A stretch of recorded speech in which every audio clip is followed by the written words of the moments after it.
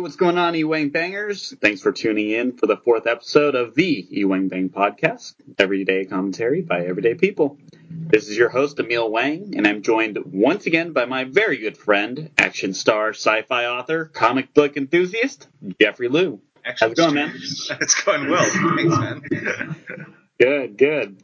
For this episode, we will be reviewing the Marvel movie, The Guardians of the Galaxy Volume 2. The movie is the second installment of the series of misfit characters banded together to take on the various evils of the cosmos. The returning cast includes Chris Pratt as the leader Peter Quill, aka Star-Lord, Bradley Cooper voicing Rocket Raccoon, Vin Diesel voicing Baby Groot, WWE fighter David Bautista as Drax the Destroyer, and finally, Zoe Saldana as her character from Star Trek playing the role of Gamora. Several other characters from the first film also return, including Michael Rooker as Yondu and Karen Gillan as Nebula. Kurt Russell is introduced in this film as Peter Quill's father, Ego. Now, before we begin our discussion, two things to note. Typically, we like to incorporate some kind of source material. However, for the purposes of this episode, we are going to focus on this just as a movie. And secondly, there are several spoilers in this podcast, so if you haven't seen the movie yet, I highly recommend watching it before taking a listen. So, I guess to start out, Jeff, overall thoughts on the movie? Like it, love it, hate it? Oh man, I love this movie, and I'm actually finally glad that we have a movie that we don't have to harp on so badly like we did on Iron Fist and Ghost in the Shell. Ghost in the Shell, yeah. Yeah, but this movie, like going in, I loved Guardians 1, so I kind of had high expectations for this one, and I went in and it still was like, wow, it wasn't the same sort of magic as the first time, but they still were able to do something that I think was really, really special. And, you don't really see that in Marvel films or superhero films that you see like come on every month now. They have kind of a, ragtag cast, and they still are able to smash it together into like a wonderful space opera / comedy / romance / like family movie. I thought it was just like it hit on all cylinders for me. I thought it was a great film. When you say ragtag cast, do you mean the actual actors or the characters themselves? I mean, you could say both at this point. I would say that the highest listed actor in this movie is probably going to be Vin Diesel. No, it's Bradley Cooper. I'm kidding. Yeah. Hey, I'm not, man. Vin Diesel is getting high up there now too. He's got some legit credibility with his Fast and the Furious series. I almost got through that. Yeah.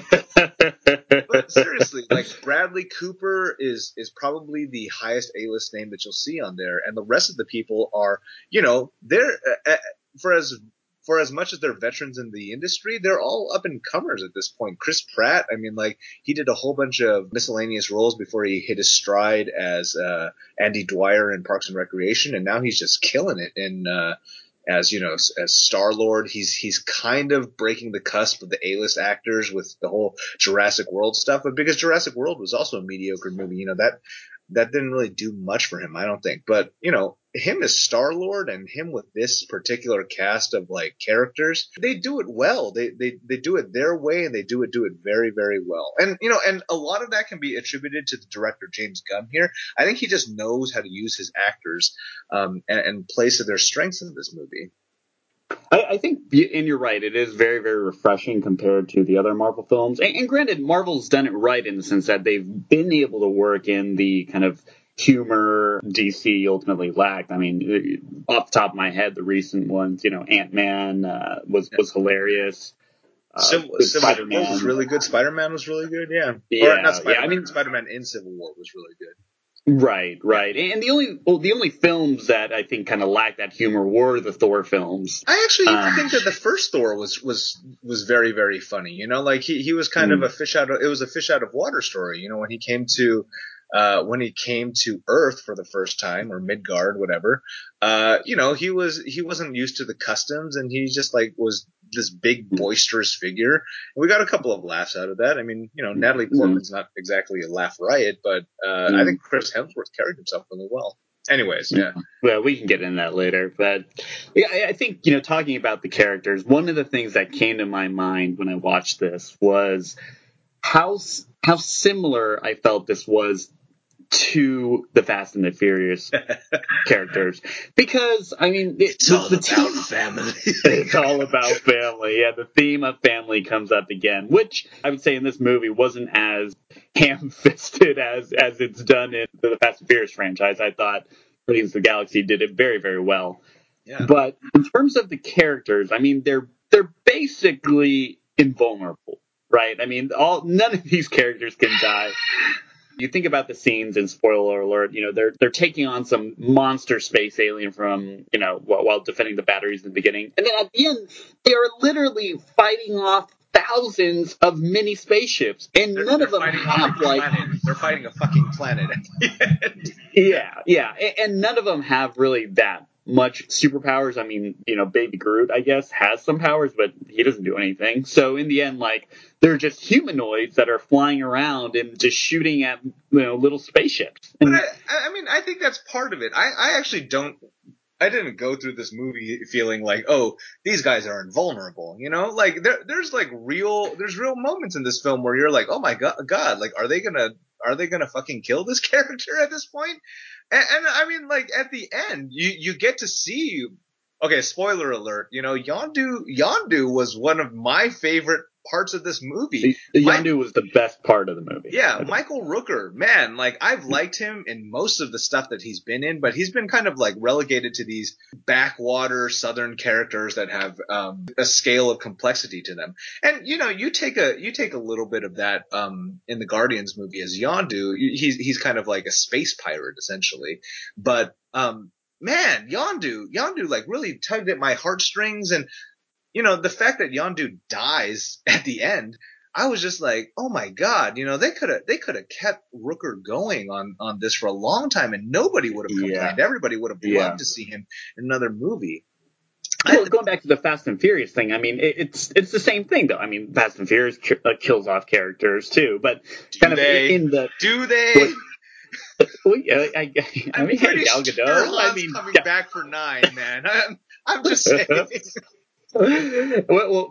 I'm just saying for the brunt of the movie, right? Nobody really dies, and they get into these absurd like action sequences where you're just like, I mean, you just accept that they're essentially superheroes that can't be killed unless there's you know, a real reason for it, drive home a theme or to carry the story on, you know, on something else. But otherwise, you know, you basically assume that these characters go into these epic battles without being touched. I mean, the perfect example, which, and don't get me wrong, I completely accept it, and I think it's hilarious. I just think that when I watch Guardians of the Galaxy, you know, I'm just thinking Fast and Furious the whole time, because those dudes are also just superheroes in cars, right? Okay. Like I mean, I see on a broad scope what you're saying, but like the difference with Guardians of the Galaxy is that they're not doing this tongue in cheek. Like you watch the Fast and the Furious series, and they're just basically like, yeah, I'm gonna make this car jump over this mountain, and then everybody's like, yeah, go fucking do that, Vin, do you, you know? But like in Guardians, they're very fallible, you know. And here's the other thing: the Fast and the Furious movies, they know that they're pumping it through with this like, you know, either CGI or practical effects, whatever. But it's a special effects marathon with most fast movies. You know, like you go there, shit's exploding everywhere, and you want to see the cars doing this sort of stuff. And you know, basically the humans that are in the Fast and the Furious series, they're just there for commentary. You know, they're just there to quip one liners like, I'm gonna punch this torpedo, and then everybody's like, yeah, fuck yeah, punch that fucking torpedo. And I think Guardians did a good thing here. I think Guardians understands that the focus is on the character development, and I think that's the biggest difference between the Guardians and the Fast series. I mean, if you look at the first action sequence in this entire thing, like 70, 80% of the action is just, you know, following Baby Groot as he walks around and all this chaos is going around on him. And honestly, I don't care that I don't see, you know, like the majority of the fight with all the rest of the team members fighting the alien, because man, Baby Groot is fucking hilarious, man. Like I was really scared. I was really scared that they would take Baby Groot in like that sort of Ewok, like Jar Jar Binks direction. No, I was really scared. I was just like, fuck, don't mess up the franchise. Don't ruin the bar, man. You know? Yeah. And then I think they did Groot really, really well. And that's the thing. Like, you don't see that type of character development in Fast 8, you know? Like or any of the Fast movies. What is character development in any of the Fast and Furious movies? There isn't such thing. You're right. It's a Corona and family. Yeah, I think Baby Groot, which once again was voiced by Vin Diesel, you're right. That was one of those things that could have gone really badly. Mm-hmm. You know, the cutesy animal sort of thing that cashes in on the fact that they're cute. On merchandising, yeah. Right. And Baby Groot, had his scenes. I think the opening scene was great, and then the scene where he's going into the drawer to grab Yondu's prototype, that thing was also hilarious. Yeah. And one thing I love is that they're going away from Baby Groot instantly, right? They're not like the next one he's going to be a teenager, so which is going to be great. Yeah, which is going to be awesome. I think that if they kept Baby Groot for another movie, it could have gotten bad really fast, right? I feel the exact same way. If they had kept him the way that it was, Guardians would have jumped the shark, and that's like really a great decision by the producers and the director in this movie to take it in a different direction. Yeah, I had to, when I was watching Baby Groot, I had to ask the question. With Vin Diesel voicing Baby Groot, do you think he was Baby Groot? Baby Groot? I think he probably used his real voice, but do you think he was also linked up to motion capture? Because Baby Groot kind of runs like Vin Diesel, also. He just kind of like lumbers around. Like I forget which podcast was talking about it. I would love to know the answer to that question because the only behind the scenes footage I've seen of this movie is Bradley Cooper doing Rocket, and Bradley Cooper. I mean, man, he gets really like, you know what? I give Bradley Cooper short shrift for the rest of the shit that he's done. I don't love some of the movies that Bradley Cooper done. The Midnight Meat Train. Yeah. I mean, like he makes interesting casting choices for himself.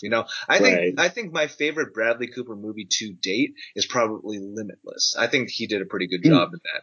In that film, and I think that he was pretty good in the Hangover series too. But like, he stayed on with that franchise, and the franchise itself stayed on too long. But man, Bradley Cooper as Rocket Raccoon is just like, he's compelling on a lot of different levels. I think that, like, I really think that he should consider continuing to do animated characters or CGI characters or some sort of voiceover work, because he's really got a knack for it. Like, if you watch the behind the scenes footage of him voicing Rocket, and then look up how Mark Hamill does the Joker for Batman the Animated Series, it's very, very similar. They're very, very much method actors. They get into their character, and they're not really pulling any punches. This is not like a lazy voiceover, like, we're just going to get a celebrity voice because, let's get Seth Rogen to voice this because everybody's going to know it's Seth Rogen now. Seth Rogen, the fucking hot dog or whatever. I don't know. I'm just saying, like, Bradley Cooper does like a phenomenal job as Rocket. Yeah, I agree about Bradley Cooper's Rocket Raccoon voiceover. I thought he was very, very talented. I do want to get into the topic of comedy on this movie, because I think this is where you and I might disagree. I did like the scenes with Baby Groot in the beginning, how the camera's kind of focused on him and all the chaos is in the background. Similarly, where Rocket Raccoon and Baby Groot are kind of setting up that bomb, and they ask about the Scotch tape, or they ask about the tape, and then all this epic battles going on outside, and Rocket Raccoon and Baby Groot are chilling, and then you hear Chris Pratt kind of going around in the background asking if people have tape. I did want one of the focuses I wanted to get into was Drax. I think that, and going back to the Fast and Furious analogy, Drax was basically the Tyrese of this group, where you take a guy who's not very talented, but you give him the best lines to deliver. And Tyrese in the Fast and Furious series kills it. The problem I have with Drax is that they gave him way too many lines, and his humor is just so one-dimensional that it got old fast. What do you think? I disagree. I mean, like, I think I haven't seen Dave Bautista in any of his other films, but I disagree. I mean, I think Drax was great. I think it skirted the line of being a little bit too much. Like, when he's talking about, when he's putting on the spacesuit, at the very end, and it comes full circle to like, my nipples. Yeah. Yeah. I think that was the one thing where I was just like, okay, it's time to close the book because you've reached the end. You know, like that was the last real joke that Drax makes. But, you know, I'm very impressed with Dave Bautista, and I actually think that he's kind of the heart of this film, really. Like, I don't really think he's Tyrese, like, by comparison, because Drax just speaks from the heart every single time. And right. like, and the humor isn't necessarily derived from the fact that like he's incapable of understanding metaphors. It's his timing. His timing is just great in this movie. Like, right. whenever he talks to Mantis, I die because at the very end too, I was like, oh, you know, like Drax is growing. Like the line is, "You are beautiful too." On the inside. Yeah. I was sitting there, I was like, oh, like right before he said on the inside, I was like, oh, did Drax grow up? Nope.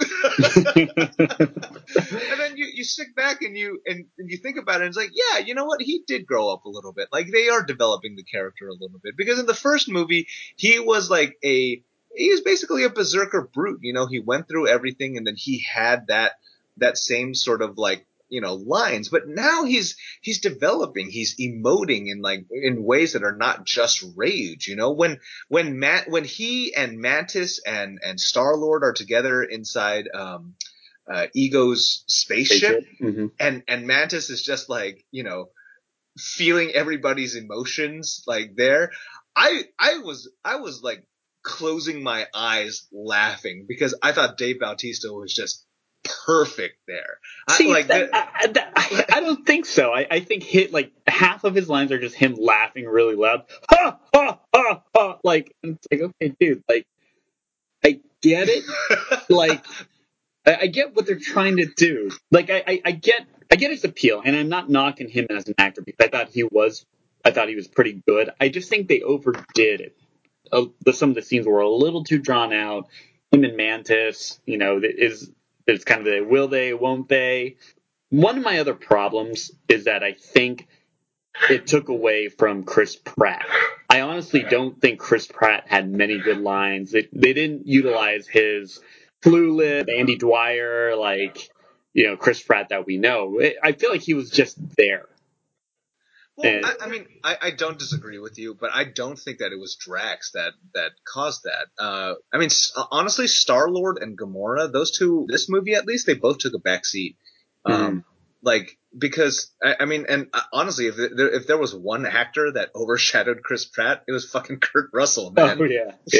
Kurt Russell was a narrator that was basically the narrator of this entire movie. Yeah. But he was a false narrator at the very end, and that's what makes it so like, oh shit, you know, like we've just been listening to the villain story the entire fucking time.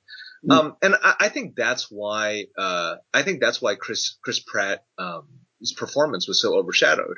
And you know, I was kind of disappointed too, because I thought Chris Pratt was great in the first movie. Like, he really shone through. Yeah. He really showed his leadership qualities. But you know, here, I don't think that anything really was deprived on him. I just think that because this is a series, and because like they're ramping up for Avengers Infinity War, that they needed a vehicle to kind of push the story forward, and Chris Pratt kind of took the brunt as like the laboring the laboring character in this film. And but on the same note, like Gamora in the first film, I mean, she was a little bit interesting as like a daughter of Thanos and everything like that. I wish that they would give Gamora more lines, because I think she's right now the most underdeveloped character. Yeah. And it's difficult with such an ensemble cast like that. But I mean, here again, like this time, it's not because they didn't try and add in aspects of Gamora's character, but just like Chris Pratt, Zoe Saldana was just overshadowed by Nebula. I mean, Nebula's character is not particularly complex, but like, that's kind of an unfair statement too. But like, Nebula's a great character. I like her. I like her kind of being this like manic depressive, like oscillating force that just like kind of pushes through the movie, like, and you never really know where she's going to land. You don't know what her motivation is, and you kind of get to tease that out through this movie. So for both Chris Pratt and Zoe Saldana, they just kind of got like short shrift in this movie because their like companions throughout this movie just gave such great performances and were given such great stories. Yeah, and I think kind of going back to the whole taking a backseat to their family counterparts, I think the fact that they got suckered into these kind of mini storylines of them like dealing with their families just gave them a less of a freedom to have these, kind of witty quips when they're discovering something about themselves or dealing with their family. I'm going to touch on this real quick and then move on, but I thought that monologue about her being like, kind of torn piece by piece and replaced with robotic parts. I think that was that was a good scene. And yeah, honestly, Zoe Saldana is kind of more in this movie. She's more reacting to like realizing that she was like a shitty sister. I want to go back to Kurt Russell as Ego because I think he was fantastic. Great actor. I love Kurt Russell. I actually just watched Escape from New York yesterday. Fantastic film. I recommend everybody watch it, especially if you were a fan of The Warriors. I think it's actually kind of similar to that. But Kurt Russell as Ego was fantastic, except for probably the worst villain reveal of all time. Why? What are you talking about? Where he basically, in spoiler alert, Ego, Kurt Russell is Peter Quill's father, but you realize that he was also the one that killed Peter Quill's mother. He blatantly says that, because I fell in love with your mother, I had to kill her with a brain tumor. And then because of that, Peter Quill like loses his shit and decides that he wants to, cut off all connection he has with his father that he just found. And I mean, it's very Greek. yeah, it is. You're right. But it's very, very Oedipus here. I don't think it's a bad villain reveal. I think it's it's as 80s as you can get. You know what I'm saying? Like this whole movie, I want to touch on this really quickly as we go into the Ego discussion. This whole movie was just a nostalgic trip down my childhood, really, because all the music, I mean, that was the music that I grew up with, and then you have all the heroes that I really grew up with. Like honestly, Peter Quill, when he talks about his childhood, and because that's the only aspect of like Earth that he really understands, I sit there and I'm just like, you know what? I felt the same way about David Hasselhoff because that was one cool motherfucker in Knight Rider, man. And then honestly, like seeing Kurt Russell, seeing Sylvester Stallone, and David Hasselhoff all make like appearances in this, like that really like kind of threw me back, when movies were just kind of simpler. Honestly, like if you go back and you watch the movies of your childhood, you'll go through it, and really the main thing that's going to be pushing you through some of the like plot inconsistencies is the fact that you have these like charismatic actors kind of going through. Like Predator didn't have a great premise. Judge Dredd didn't have a great premise. Escape from L.A., Snake, like all those Snake other things. Plissken. I'm just saying, like you give a lot of like slack to these actors because of the type of charisma and like presence that they command when they come onto the screen. And Kurt Russell is no different. Like he comes on and he's just basically like, yeah, I was sowing my oats and now it's time to fucking reap them. And then you're like, okay, I can accept this. But my problem with the story is that Kurt Russell. Yeah, my problem with the story though is that if he really needed Chris Pratt's help or Peter Quill's help, he wouldn't be like, oh, BT Dubs, like I killed your mom, but whatever. But he's a celestial. No. This is a comment. Okay, you know what? I don't want to get too political into this, but like, this is a comment on like how fucking out of touch some of these like celestial motherfuckers are. All right. I Like, guess, yeah. yeah, like, dude, he doesn't fucking care. He made it with like, 300 alien bitches and like, like, By he the was way, just like, the moving dioramas of him, like, man, like, I wish I had that equipment for high school. I would have like fucking like killed it. dude, I wish that diorama sequence was so silly, where when he shows him like mating with all the other types of alien species, and of course, like, this doesn't make any sense, but he's in human form, and you joked about this, looking like Michael Jackson from Thriller, like. In the same fucking outfit in every single universe or in every single galaxy world that he bangs some kind of alien species. He's always wearing the same thing. It is just I laughed hard. Oh my god, that was so good. If you haven't caught the Futurama episode where Leela finds her homeworld, it's like very much along those lines. I laughed my ass off for like a full minute when I saw that diorama. Yeah, and it's not. But see, that's the thing. It wasn't supposed to be funny, right? You know what? I think it was intended to be funny because really? it was like the way that he did it. It was like, hey, look, here's your mom. Here's all the other ones that I got. Like it's like Peter. I mean, you should. It was like a bro. Like Ego, the Living Planet, was trying to have a bro moment with his son. It's like, look at with all these hot chicks that I hit it with.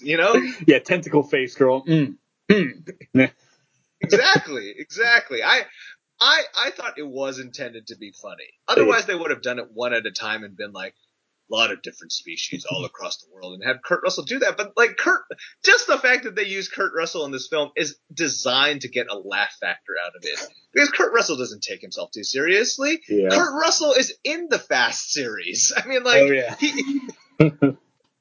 You're right. Yep, and that was, and kind of going back to the thing about comedy. I thought that there were some scenes where I wasn't sure if it was meant to be funny. I watched the movie at a matinee show, so the theater wasn't that crowded.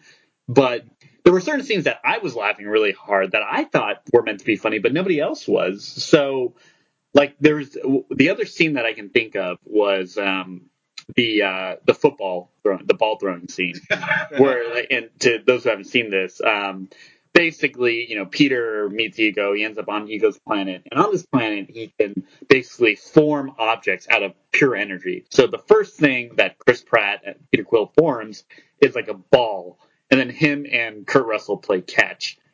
And I thought it was hilarious. I thought it was supposed to be like kind of like, haha, like, this is how it's done in the movies, but because they're in outer space, this is how they're supposed to do it.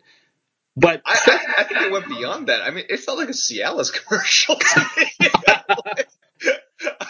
Like, honestly, like when there's stock images of like a dude and his son playing balls, like, do you feel like less of a man? See how it's gonna help. Like I thought it was done perfectly, like with an idyllic sort of like background behind it, and they're all kind of laughing like, ha ha. And then Kurt Russell goes, ha ha ha, and then Peter goes like, ah. Like I thought it was like Chris Pratt's facial expressions, right? It was like, yeah.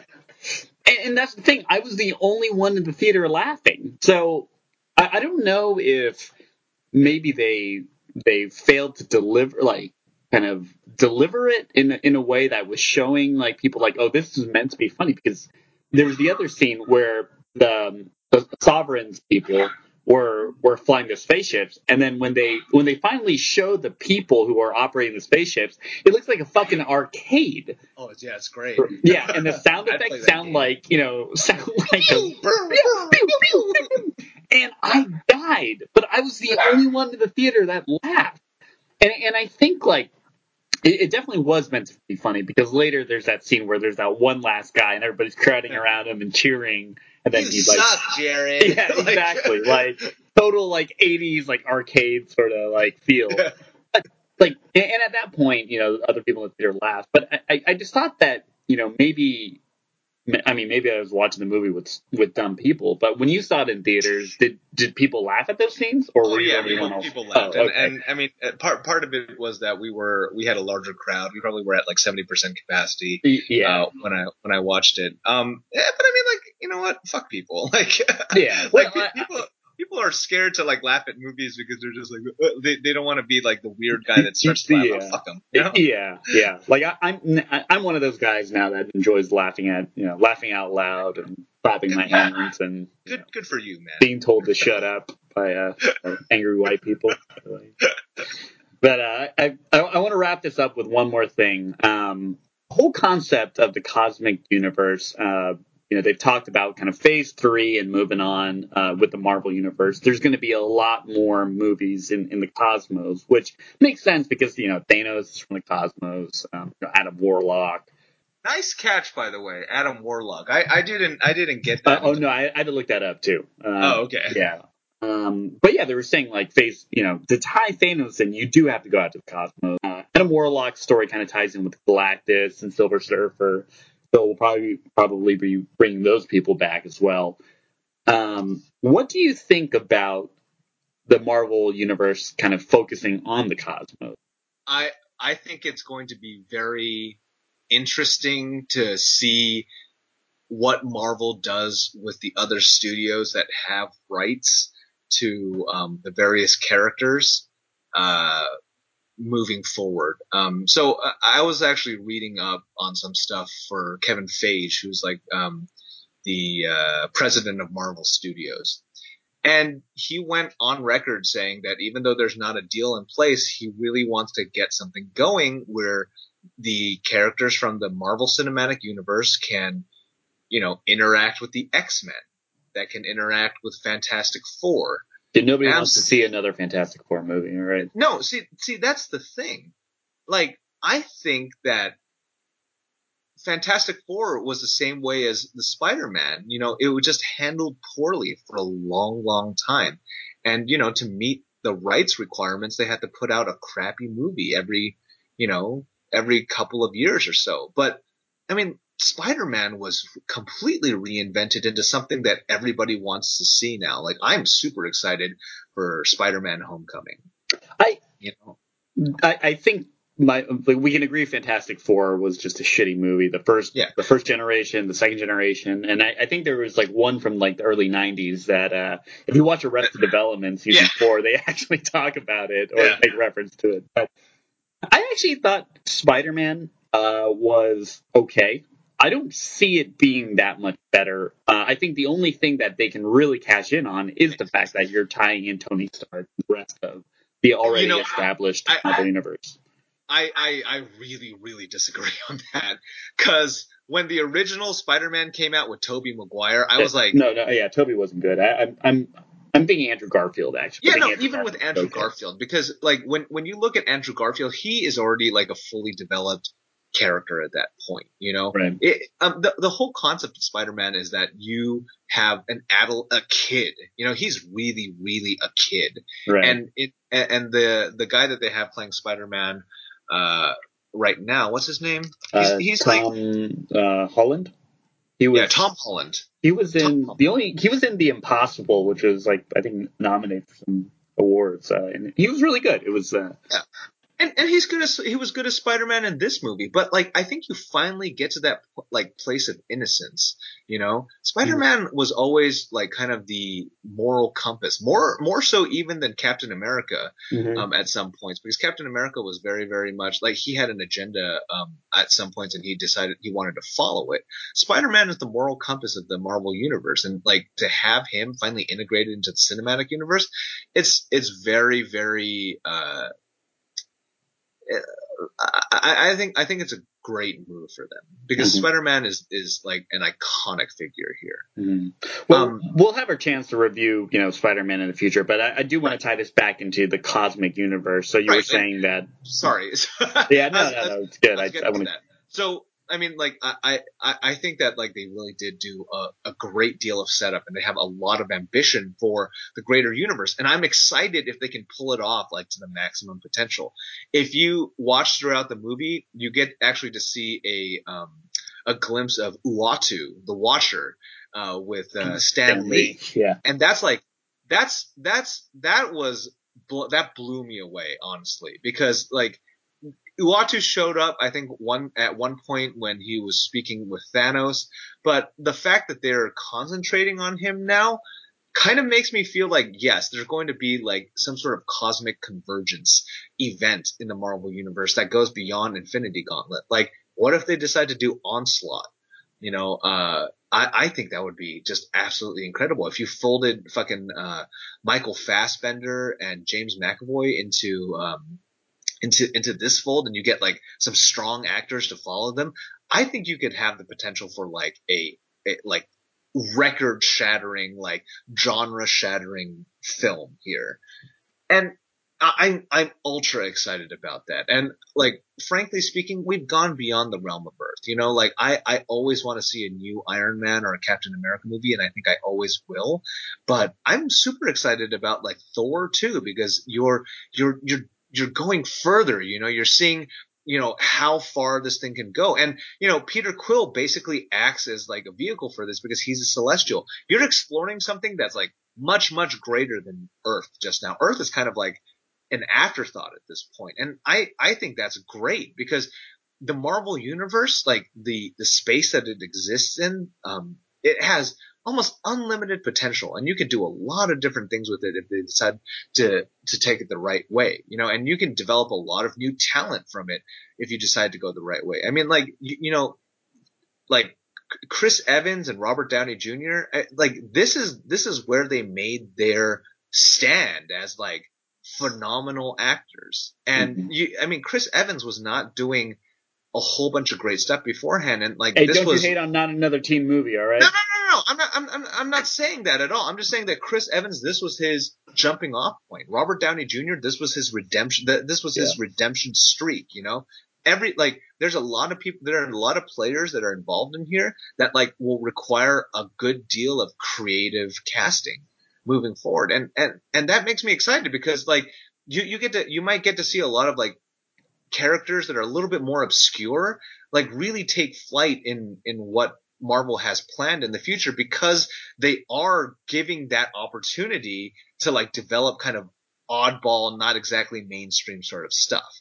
So I'm very excited. I think that they did a good job of setting it up in this movie, and I think that they like if they can really pull off the deals with Fox that are necessary to pull in the tertiary characters like the Fantastic Four and the X-Men, that you have huge potential here. You have just enormous potential to do unlimited movies moving forward. Right. Yeah, I think, but like you said, if they are able to knock it out of the ballpark, it'd be awesome. It'd be, you know, kind of say, dare I say, culture changing, media changing. I mean, it'll basically lay out the platform for how every other universe, you know, DC or, you know, even any other kind of TV show, like, you know, they can always build off of like, okay, you know, branch things out and join them all back together and then take it to the stars, you know, that sort of thing. My only concern is that when you bring in the cosmos, there's just so many races, alien races and so many characters that you're never going to be able to develop on, which, you know, I think so far they've done okay with, where you don't really need to know, like, okay, where is Yondu from? Why is he blue? Like, and like maybe not everybody asks that question, but it's like, you know, as we go on into like, okay, Thor Ragnarok, right? That's going to tie into World War Hulk. Yeah. Are you going to have the time to develop that world that, you know, Hulk becomes attached to? Or is it just going to be like a 10-minute thing that just says, okay, Hulk loves this world, fell in love, became the ruler, and then got blown to shreds, and then now like, oh, we got to bring it all back to Earth for, you know, World War Hulk, which would be awesome. But I just think that when you try to explore the cosmos too much, you might not have, you know, the opportunity to develop these, you know, various areas.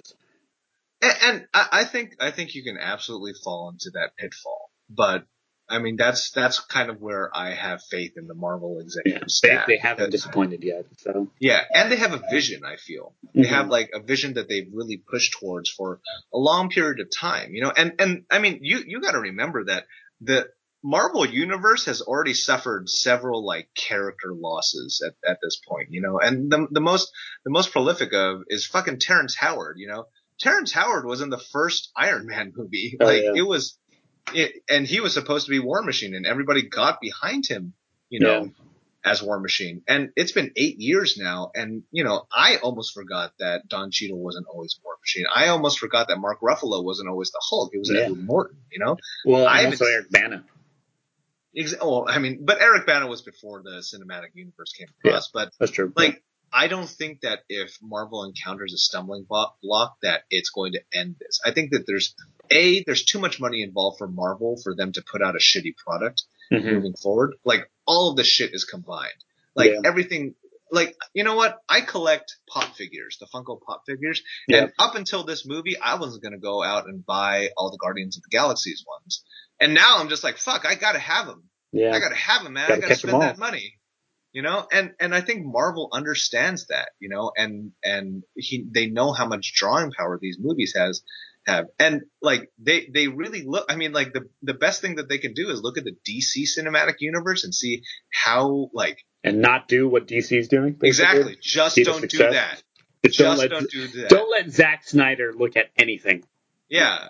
And don't fucking let Warner Brothers as a studio, you know, like a whole bunch of like nobody studio executives make the decisions for you, you know, like I think Marvel will, like, the fact that Marvel cares about its property so much is the reason why it's going to succeed.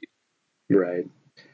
Well, a lot of good stuff. For all you listeners out there, if you get a chance, definitely watch Guardians of the Galaxy Volume 2. We both highly recommend it. Yes. And until next time, thanks to all you listeners. Jeff, always a pleasure. Thanks, Emil. Take care.